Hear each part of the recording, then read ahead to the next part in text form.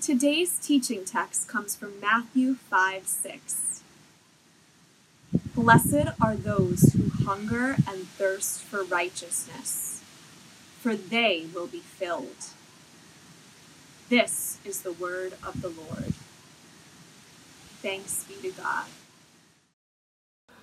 Good morning, church, and welcome everyone. As many of you will already know, we've been moving this fall through the Sermon on the Mount, the famous Beatitudes of Jesus, as the introduction of this sermon, and also the introduction of this upside-down kingdom that Jesus is introducing us to, that sort of cuts against the dominant values and narratives of the world that Jesus was speaking into, and we're finding into our world as well. The opening of this sermon has been rich. It's been a reminder that the kingdom of God is open to us no matter our starting place. If we are poor in spirit, if we are mourning, if we are meek, that the kingdom still is available to us through the person of Jesus. And I think what we're going to discover as we continue to move through these Beatitudes is that they also sort of uncover some of our deepest longings as human beings, and then present that we can be confident that those deepest longings are going to be met, are going to be fulfilled, or even going to overflow in the presence of the King and the kingdom of God. And so just so our minds are framed in this way, the kingdom of God is what Jesus comes to announce. It's like sort of how the gospel writers frame his ministry, that he came preaching and proclaiming the kingdom of God, but also he demonstrated the kingdom of God by the people he fed, the people he healed, those he gave sight to. His teaching was part of it, but also his life was part of it. And then his invitation was the kingdom of God. He's inviting us to come and experience the reality of this kingdom. So when you think about the kingdom of God, our minds and hearts need to move in a direction that this is the place where God's will is done on earth as it is in heaven. That's the expression of the kingdom of God. And this is something that was promised all through Israel's story in a bunch of the prophets and in Torah. That this is what the longing is for, the kingdom of God. And in Isaiah in particular, there's 7 signs given of the kingdom of God. The kingdom will be a place of salvation and deliverance, just like the Exodus, but only further and for all nations, of righteousness and justice, of peace, of shalom. The kingdom will be a place of joy, of God's presence, of healing, of return to exile. The kingdom will be a place where people find home, where they belong, where they know their name and that they have a place. And so beautiful. And so today we come to this 4th beatitude. Blessed are those who hunger and thirst for righteousness, for they will be filled. What a promise. We've spoken each week about this word blessed, makarios, happy, fortunate, flourishing are those who have a deep inner longing for the world to be made right. This is a year, this is a time where many of us sense that. We have a deep inner longing for the world to be made right, for different ways to say it, for the love and character of God to be expressed in our tangible life, for the reality of the kingdom that we've been describing to shine forth, for maybe the fruit of the Spirit to grow up and be seen and experienced, for shalom to be known, for God to be known.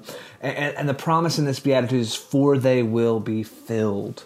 The expectation is going to be met. What a thing. What a thing to reflect on. What a promise to drink in, to meditate on, that through the person of Jesus and the expression of his kingdom, we are going to be filled of these deep longings we have for righteousness and justice to be done. And this is a theme over and over again in Jesus' ministry. You see it at the woman at the well. Everyone who drinks this water will be thirsty again, but whoever drinks the water I give them will never thirst again. Right after he feeds the 5,000, and there's sort of this crowd is thronging after him after he's just fed them, and he says, "For the bread of God is the bread that comes down from heaven and gives life to the world." "Sir," they said, "always give us this bread." And Jesus declared, "I am the bread of life. Whoever comes to me will never grow hungry. Whoever believes in me will never be thirsty." Over and over. Last one I'll give you for right now, the Feast of Tabernacles. Jesus is there at this massive festival in Jerusalem. And on the last and greatest day of the festival, Jesus stood up in a loud voice and he said, "Let anyone who is thirsty come to me and drink. Whoever believes in me, as Scripture has said, rivers of living water will flow from within them." By this he meant the Spirit, whom those who had believed in him were later to receive. So just not only is this a theme as Jesus unpacks the upside down nature of the kingdom in this Sermon on the Mount and the Beatitudes, but it's woven all through his ministry. This is what he's calling us to. So we want to explore that this morning. What does it look like to hunger and thirst for righteousness? What does it look like to be filled now and to have expectation of a fulfillment in the future? We have this already and not yet reality of the kingdom of God that we see all through the scripture. So we're hoping not just to look at these ideas all through this series as just ideas, as just theories, as just like, oh, there's a nice platitude for us to chew on to get our week started in a motivational way. This is the very core of our longing as followers of Jesus. And so we want to look at these questions today, how they impact our lives in a practical way, how could they be lived out in a neighborhood. And we have a wonderful gift in that regard today. And I'm so happy to be joined this morning by Patricia Manwaring, who so many of you already know. She's been a part of TGC for years. She has served as a deacon in our church. She is also, maybe more famously, known as the owner and operator with Gareth, her husband, of Roots Cafe in South Slope, this beloved community that's there and cafe. And so there's many reasons for many years that I have been grateful for Patricia and for the Manwaring family. But I think one of them that's shown up over and over again is, Patricia, I see you as someone who just lives by faith, like that you listen to God and, seek to hear the voice of the Spirit. And in my experience over and over again, you've been really courageous to obey. And I'm sure there's, more to the story for all of us, really personally and what's going on in our own minds and hearts. But it's just been so inspiring to see how you and your family have lived following the way of Jesus, and what you've done with the cafe this year in particular, which is a lot of what I wanted to get into. But as many of you who know Roots already, the Roots community have been embodying what it looks like since our world turned upside down in March to demonstrate what it looks like to hunger and thirst for righteousness, and then also to have an expectation that we are going to be filled, that we're going to be filled now, and that we're also going to be filled in a future way in the full expression of the kingdom of God. So I've talked enough already. That's my MO. I just needed to get out a little setup for us, but thank you for coming today, Patricia. I'll ask you the first question, then we'll just see where the conversation takes us. But we've even talked about this a little bit at the church, but tell us just how you that came to the decision to, in the middle of the early days of COVID, to turn your cafe into a food pantry, and just sort of some of the stories and how that fell out. Yeah, thanks for having me. Yeah, of course. Yeah, the beginning of March was so crazy, and I remember Gareth's television job ending and the coffee shops, the business around us closing, and there was just this collective sense of panic that I think we were all feeling. And I remember one day, just the heaviness of it. And I remember it sitting in my chest, which was making me feel like it was probably COVID every 2 minutes. But I just remember just like this stress and anxiety, and feeling like I should pray. And I just remember feeling in the moment that I didn't have words.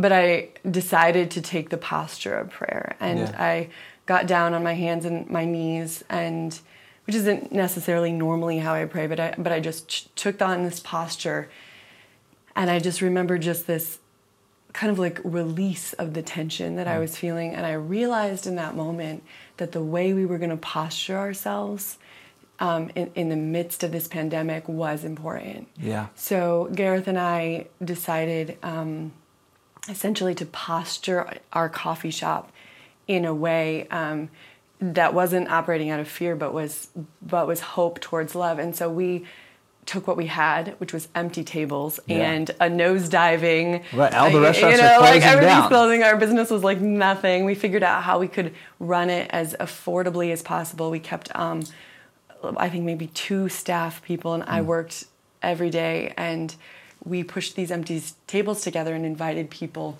to join with us in feeding our neighbors. Because of it being such a community hub, we had been hearing in the midst of this people coming in and saying they were losing their jobs, or it was just this wild, people you would never expect just panicked. And so my idea was, we'll provide them with food.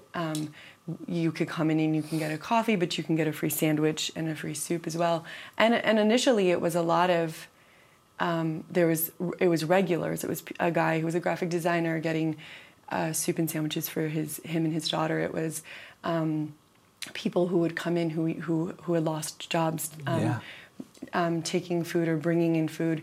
But shortly what began to happen was there was just this amazing response to this. And I remember very early on calling and talking to Josh about it, and him just being like, yes, this sounds like a great idea, we're behind it. But the church was incredibly behind it. And I think out of maybe the $50,000 we raised, I think like 15 of that was from TGC families, which is just wild. And initially the plan was people would come to the coffee shop and take soup and sandwiches and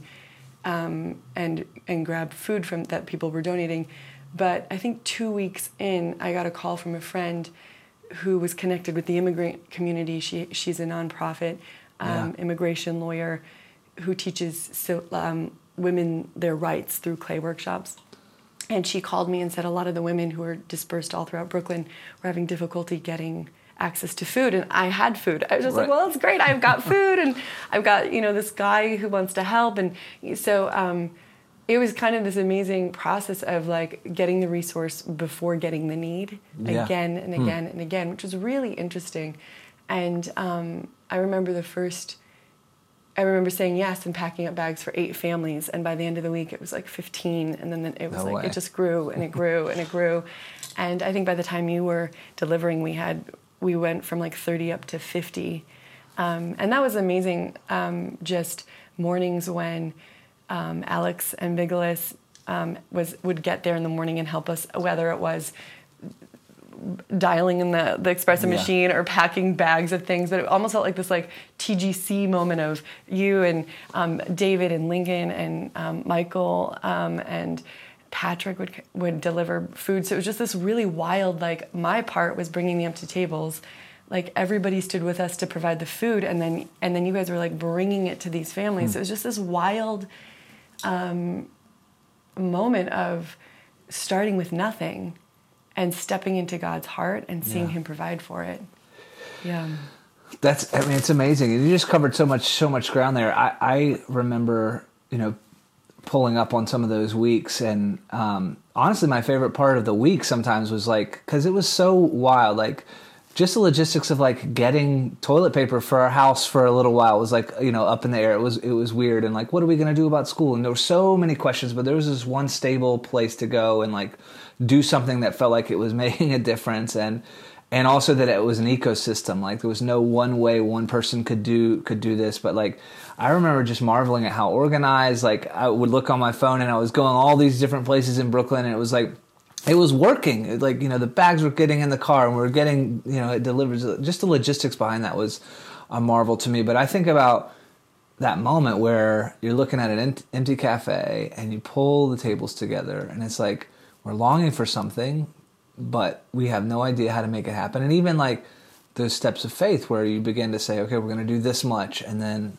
the resources come, or, like you said, the need came, or the resources came sometimes before even being aware of the need. But to me, I look at that as an expression of also, this is what you guys have been doing. Like, my experience in Roots is you go there for a coffee or a sandwich, but there's something else going on there. I see people in line all the time, just like being cared for, and people running out from behind the counter to embrace them, or, like really, this is sort of like the best version of a coffee shop where like there's like, so this thing happens, and where did it go from there? Like how did you sustain it? How did you keep going in the middle of it? Were there times where you're like, okay, now we've started this thing, but I don't know how we're going to keep it going? What were those like?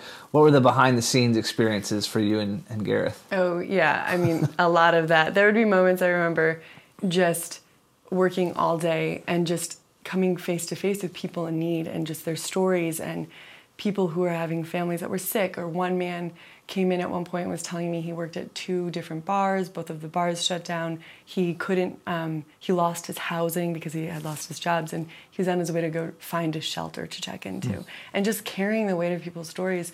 And then after that, going to Walmart, and just like in the panic, like driving a half hour to get to Walmart, coming home, being so exhausted. And I just remember Gareth being like, "Hey, how are you?" And just being like, "Why would you ask me that?"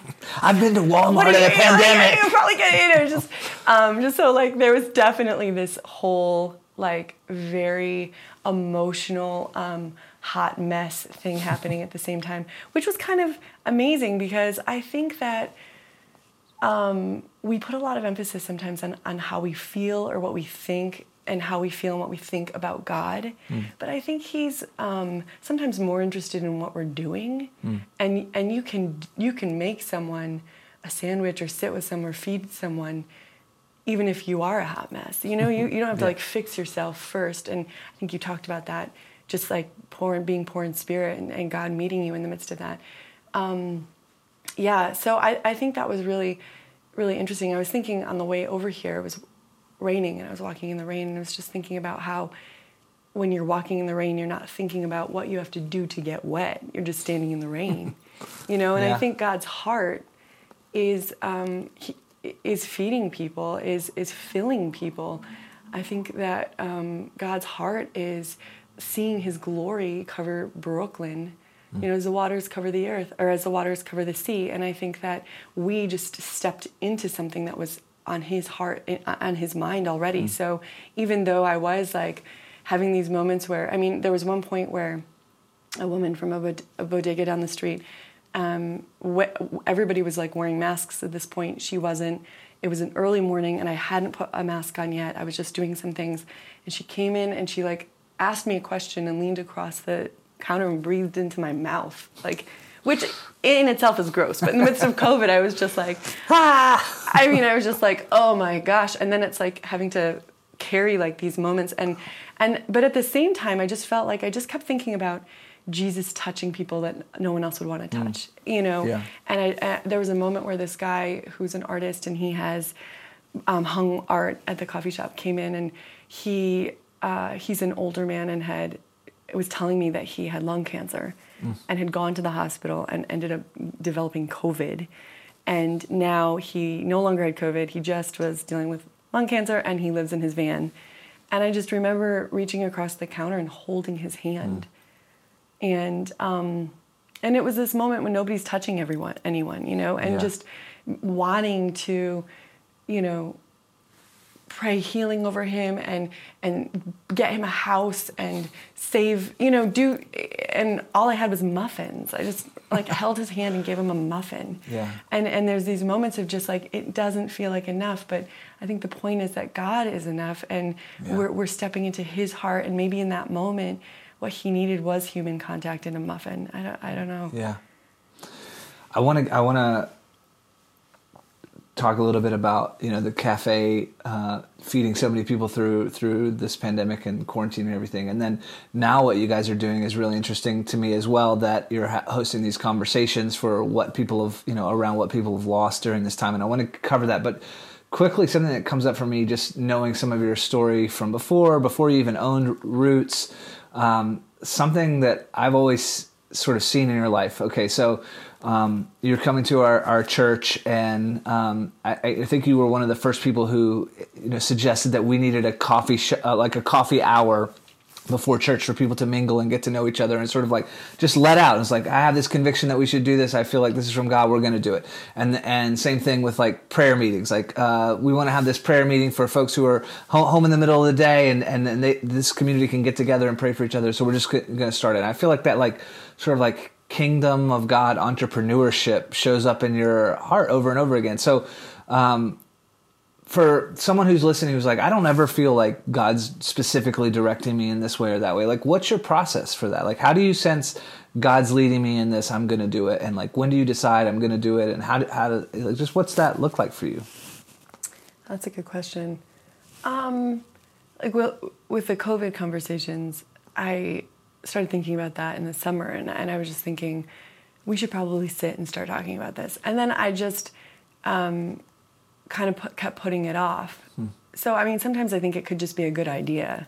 Right. And then maybe God speaking to us through that. I mean, I think sometimes you don't necessarily know when you're starting something if it is just a good idea or if it's God's good idea. So, I mean, I think the only way you know is by, like, stepping into it. There's not an absolute thing you can do to make sure, because I would really like that. I do think that, like, Jesus cares deeply about food. I think coming from a Jewish tradition, like, the sacrificial system is about sharing a meal with God. Jesus is walking with people on the road to Emmaus, and not until they sit and eat a meal are their eyes open to see who he is. So I do feel like if it has to do with feeding people or praying, like, there's a pretty sure guess that. So I mean, like, maybe just start eating with people more. Maybe that's, but yeah. I think sometimes we over spiritualize what God wants us to do. I think he wants us to love people. Yeah. And I think he wants us to be available to have our days inconvenienced by that love. So maybe if it feels like, well, I don't know what to do, it's like, well, who's around you? Yeah. You know? I love that phrase, let our days be inconvenienced by that love or by love, because 2020 maybe is an even heightened example of it. But New York in general, like, there's, life can be hard, life can be busy, life can be expensive. Like, if you have a family or even if not, just like, it seems like sometimes our margins are pressed right to the edge. And it can feel like just surviving, just getting through the day or the week or the month of the year is enough. But I have this suspicion that, like, actually abundant life is not always a careful calculation of the margins, and then, this is exactly what I can neatly, fit in that doesn't inconvenience me. Sometimes love is inconvenient. Like, I'm sure there were days as you're running a food pantry, like, and sending food all over, like, that it didn't feel like it was fitting nice and tidy into a prescribed margin that you already had. You were just like, I don't know what, depending on the spirit to provide. And I'm sure you have to take rest, but. Yeah, I mean, I think one of my big things as, like, an Italian woman is running out of food. Yeah. So having these tables filled with food, having 15 people lining up before you even open it, like, they would start lining up at 7:30. When we started putting outdoor furniture out, a couple of the people began to put our outdoor furniture out for us, which was kind of amazing. And then they would, like, critique. Like, if Nathan was putting it in the wrong spot, they'd be like, the table doesn't go there. It was hilarious. There was this whole, but then, like, all the food would disappear in, like, an hour, and it was just like this crazy, like, wave of plenty and lack and plenty and lack. And I remember one day we had taken a video of just the day because it was just so wild, and we had these tables fully stocked, and within an hour and a half, you just watch the food just, like, disappear. And then the Losi's showed up. She was like, hey, do you want me to bring by some food? And I was like, yeah, some beans and rice. And she brought in, like, bag after bag. Her family just kept bringing in bag of groceries, bags and bags. And I don't know, I think there were too many moments like that where you run out and then there's provision. Yeah. And I think you're right about sometimes you do have to calculate, but sometimes you have to believe that God's going to be in the midst of it. Yeah. And I think there's risk involved. I think you have to live on the edge a little bit. Yeah. You have to live on the margin, but I think that's where God moves. I think about that as we've been moving through these Beatitudes. Like, I'm at my house and reading commentaries and underlining something, like, I'm going to use this quote. And it's like, it's this mental meditation on, blessed are those who hunger and thirst for righteousness, for they will be filled. But so many times in the scriptures you see, like, I'm walking towards the Red Sea and there's an army behind me. Like, something's got to happen here. Or we're walking towards the Jordan, or we're showing up for the feeding of the 5,000s. We have these loaves and these fish, and, like, it's not going to work. Or we've pushed all the tables together in our empty coffee shop, or we've run out of food in the first hour. Like, where the actual, like, substance of that beatitude comes in is like, hey, there's this deep longing and hunger for righteousness or justice to be done, but, like, we can't meet the need on our own, so we put ourselves in a place where God can come through, and then so often God does come through. Something you said off camera before we even started was like about like you can't make yourself go to sleep, but you can put yourself in the place where it might happen. I feel like it's something similar to that with these stories of putting yourself in and your livelihood in a place where, okay, God's got to come through. That rice delivery's got to happen, or we're not gonna make it. So you are meeting all these physical, practical needs for folks in the neighborhood, and I know it's an ecosystem and a community effort, and it was so inspiring. But now, you're saying like, okay, there's all this emotional trauma and this loss and this grief that's taken place, and now you guys are hosting these COVID conversations. Can you just say more about where that came from and what those nights have looked like, just in case someone doesn't even know what they are, just sort of give us a background on that. I think the way you posture yourself is really important. And for us at the coffee shop, it's my family runs it, my brother and my sister, my husband and I, and we believe family is important because we believe that's posturing towards God's character, like God as Trinity is family first. Yeah. So like when you posture in family and towards family, you're kind of, in a way, you're like reflecting God around you. So it's always very important for us to bring people into that. And as people who we had never met before were joining us in this volunteer effort, we started to get to know more people. We started to hear more stories. And there was a couple, Mike and Wendy, who we just would pause after packing all these bags, and we would talk. Yeah. And I realized in the midst of it, like, how necessary it was to hear other people's stories, because then you feel less crazy. You're like, why am I feeling so awful? And then you're like, we're all feeling awful. Okay, so I guess it doesn't fix anything, but it kind of validates maybe this collective experience. Not feeling like you're the only one, or not feeling crazy is a good value. There's something to that. Totally.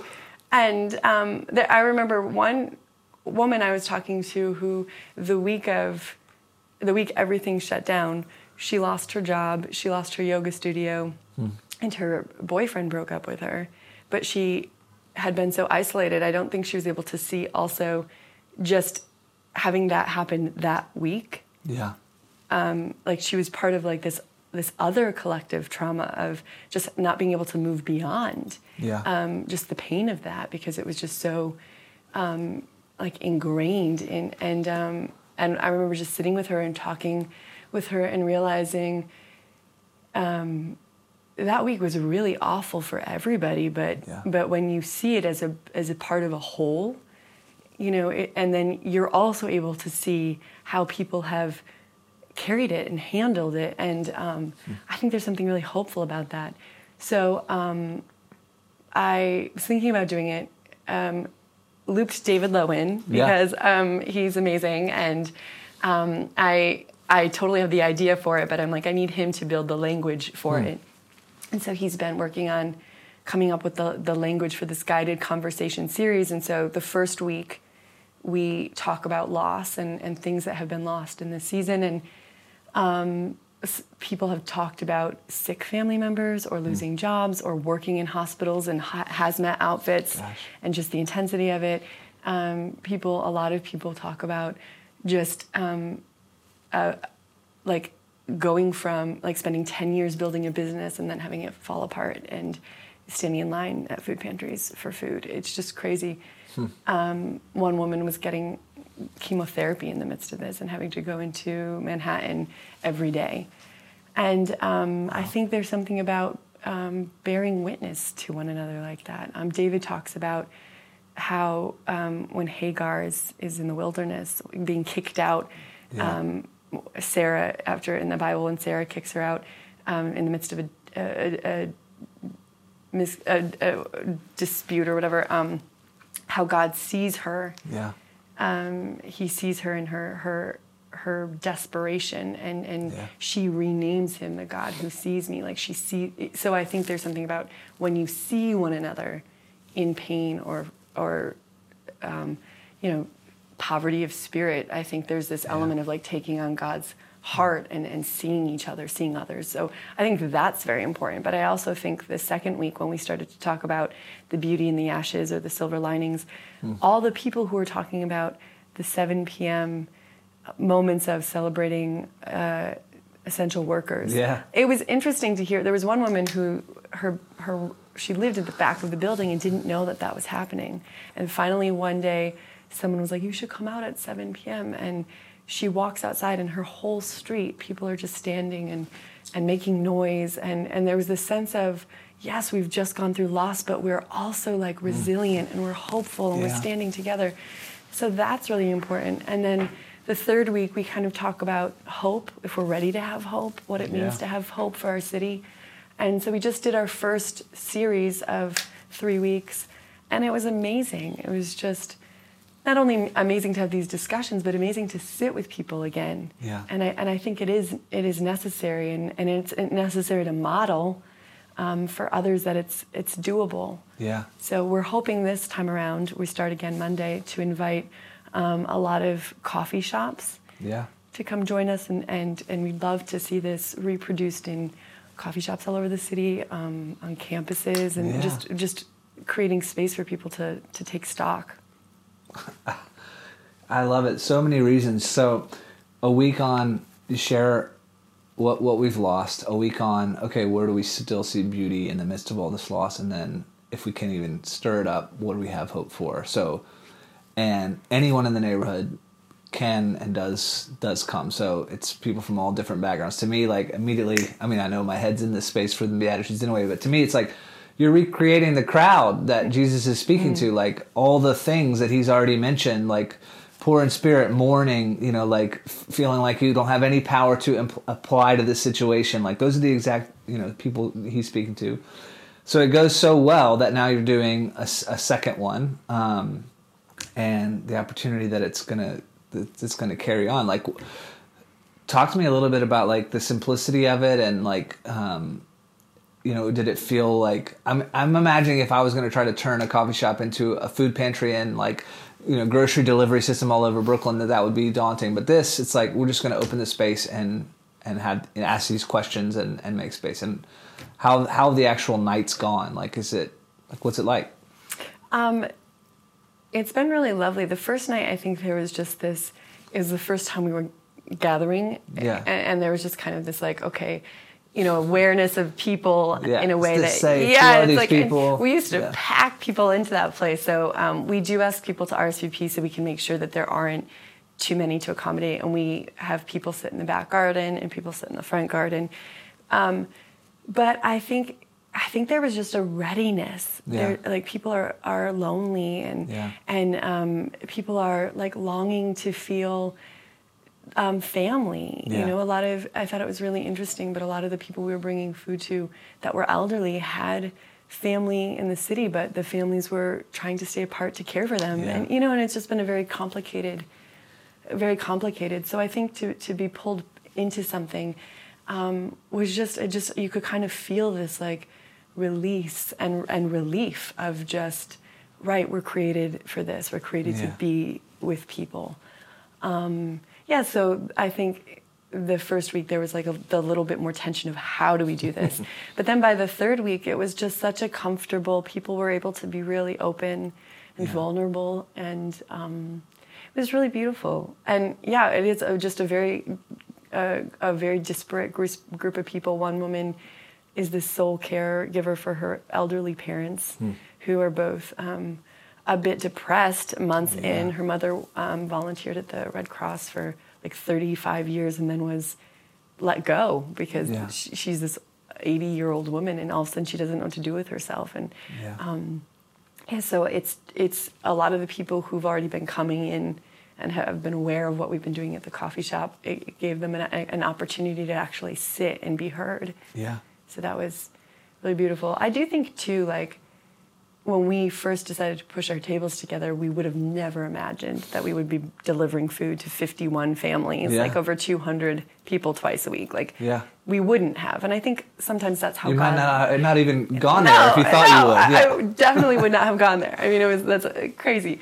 But I think sometimes maybe just in how God leads, I think he gives you like maybe the next step or like the next half of a step, like push your tables together. Yeah. And then like slowly it builds. And I think that that's sometimes if you pause and you're like, wow, I would have never said yes to this if I had known how, or maybe I would have, but it's just, I think he doesn't ask you to say yes to the big thing first. You know, it wasn't start bringing all these people food with nothing. It was just push your tables together. Yeah. I'm going to mangle it, but there's something in Lewis's writing where he talks about, like, he's talking about spiritual longing and what that points to, that if we have the longing, we should pay attention to what it points to, these spiritual longings. And he says, basically, like, if I get hungry, it doesn't necessarily mean that food's going to be available, but it certainly should indicate that I come from a race of people that, like, are nourished by eating food. And so, like, sometimes it's just that longing or that initial instinct or this question that maybe that leads you into the more will be revealed and sort of the future fulfillment. Thank you so much for telling us these, a few sort of elements of your story. And I think it's such an outpost of the kingdom of God, like moment. And now as you've lived through turning your cafe into a food pantry and a delivery, sort of ecosystem, and now you're hosting the second round of these conversations. To me, and not to give you a big head, but it's like living out the beatitude. Blessed are those who are hunger and thirst for righteousness, for they will be filled. So, all these many months later, like how do you reflect on that? Is there any like final words you would say around that concept for those of us who are trying to apprentice under Jesus and not just have these be in our head, but like, I want to live this out. What does it mean to hunger and thirst for righteousness? What does it mean to be filled now and to be filled in the future? Like, do you have anything that is on the top of your head or heart? Yeah. Since we took over 2.5 years ago, we've been trying to figure out what our mission statement is. Yeah. And, we're like, we love feeding people, or we want to gather people around food, or we're trying to figure that out. And we also, at the same time, wanted to, find a way to share the reality and beauty of who Jesus was. And I just realized, as I was thinking about this week, because we've started a coat drive for the shelters down the street, that essentially what's happened is we're just feeding the hungry and clothing people who need clothes. Like, it's like, as we're trying to figure out what we're about, it's like, we're just about, this very simple thing that Jesus says to do. Yeah. And I think just the simplicity of that, like Jesus says, when you feed the hungry, or when you clothe people, or when you sit with people, who are maybe imprisoned by loneliness or isolation, like, you're doing that with him. So I think that just maybe like being okay with it being simple. Yeah. Yeah. That's really good. Yeah, I just got like a chill, run through me when you said that we're doing it for Christ. That's there's this baseline that comes down to like, what theology do you have in your head, and this and that, and what church have you attended, and in this picture Christ gives in the future fulfillment of the kingdom, it's like you fed me and you visited me and you cared for me, and when you did it for the least of these, you did it for me, and it's so powerful. And I just want to say thank you so much for your faith and for your courage and for all the unseen days that you and Gareth and that sort of army of love over there at Roots have been taking care of the neighborhood. And I just want to, I hope Trinity Grace will be a wind in your sails. Like, I want our family personally to be that. And to our church, I want you to know there are lots of ways that we can go on supporting the work that's going on at Roots and work like it in the neighborhood. And so we're going to have some spaces for you to just find out more about ways you can support, ways you can get involved in what's going on at Roots and these other outposts of the kingdom of God in our neighborhood. And so let us be those who really believe with all our hearts enough to take action. Blessed are those who hunger and thirst for righteousness, for they will be filled. That's on the integrity of Jesus, our Savior. They will be filled. I think, Patricia, your story demonstrates it, and it stirs up longing for all of us to do the same. So thank you so much for being here. This has been lovely. Thank you for having me. Yeah. Amen.